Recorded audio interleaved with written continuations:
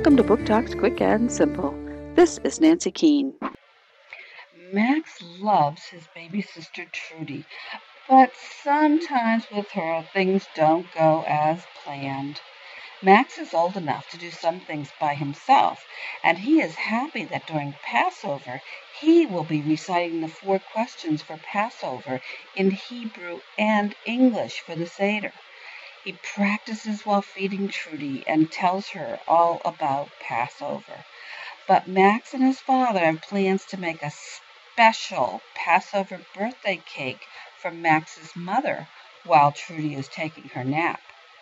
But Trudy just won't take a nap.